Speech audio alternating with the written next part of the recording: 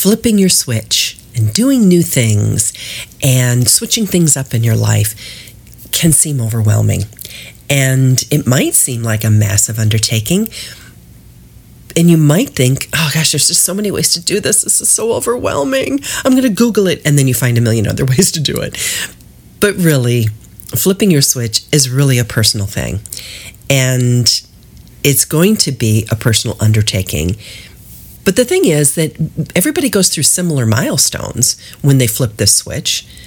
But we're going to talk about those milestones. But I want you to just focus on your personal needs, because that's the way you're going to make this successful. This is part 9, the final episode of my series, How to Switch Things Up in Your Life. The links to all the other episodes are down below. So today, I will share the 7 steps to your personal plan to flip the switch. Number 1, find an activity that challenges you.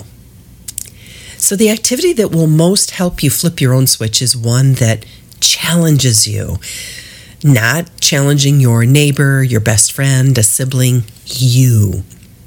Maybe your challenge in life is getting that laundry folded and put away all at one time. It takes an hour to wash it, and then it sits in the basket and dry it, and then it sits in the basket all day or all week, really.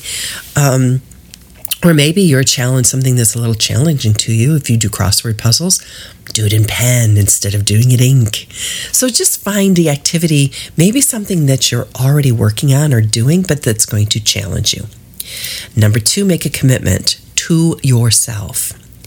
Whatever challenge you're undertaking, you're doing it for you. So make that promise to that person in the mirror that you are going to try your hardest and you're not going to give up when the going gets tough. Number 3 is to set realistic goals. And we talked about SMART goals, right? And thinking small so that you can go big. But make sure that those goals are attainable. And it's easier to eat an elephant one bite at a time. So making those little goals along the way. Because like the laundry example, you're not going to fold all the laundry that you do on Sunday, but at the end of Sunday. But maybe you could hang up the stuff that's going to wrinkle. Or perhaps you only use a pen on the crossword answers that you're 100% certain about. Pencil on the rest, that type of thing. So don't set the bar so high that if you don't get it, you're going to get discouraged and quit. So set those realistic goals. Number 4, you do a digital detox. Turn off the TV, turn off the internet, stop using your phone or whatever. Get rid of useless distractions like those free games on your phone. The television program isn't going to help you concentrate or make time go faster, right? Just don't. You can't flip your switch on one activity if your brain's partially paying attention to another. And one thing to keep in mind, I'm learning Spanish through a free app called Duolingo. You've probably heard of it. But one of the sayings that pops up on the screen as your lesson is loading is that something along to the fact that you can learn a language on the app, 15 minutes a day on the app.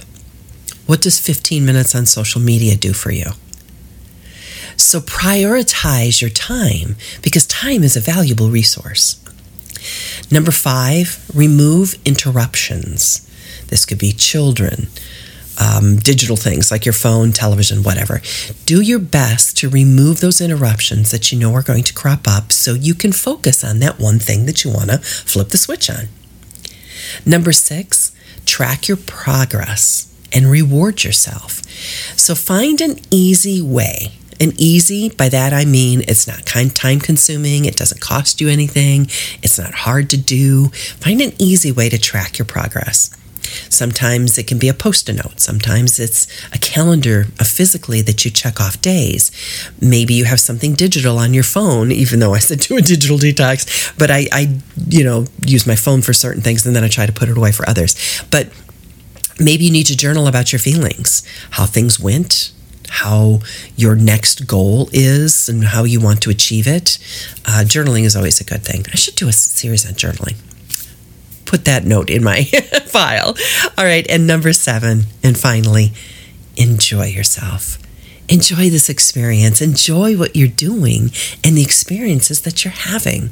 Live in the moment. It's like mindful eating. Have you heard about this?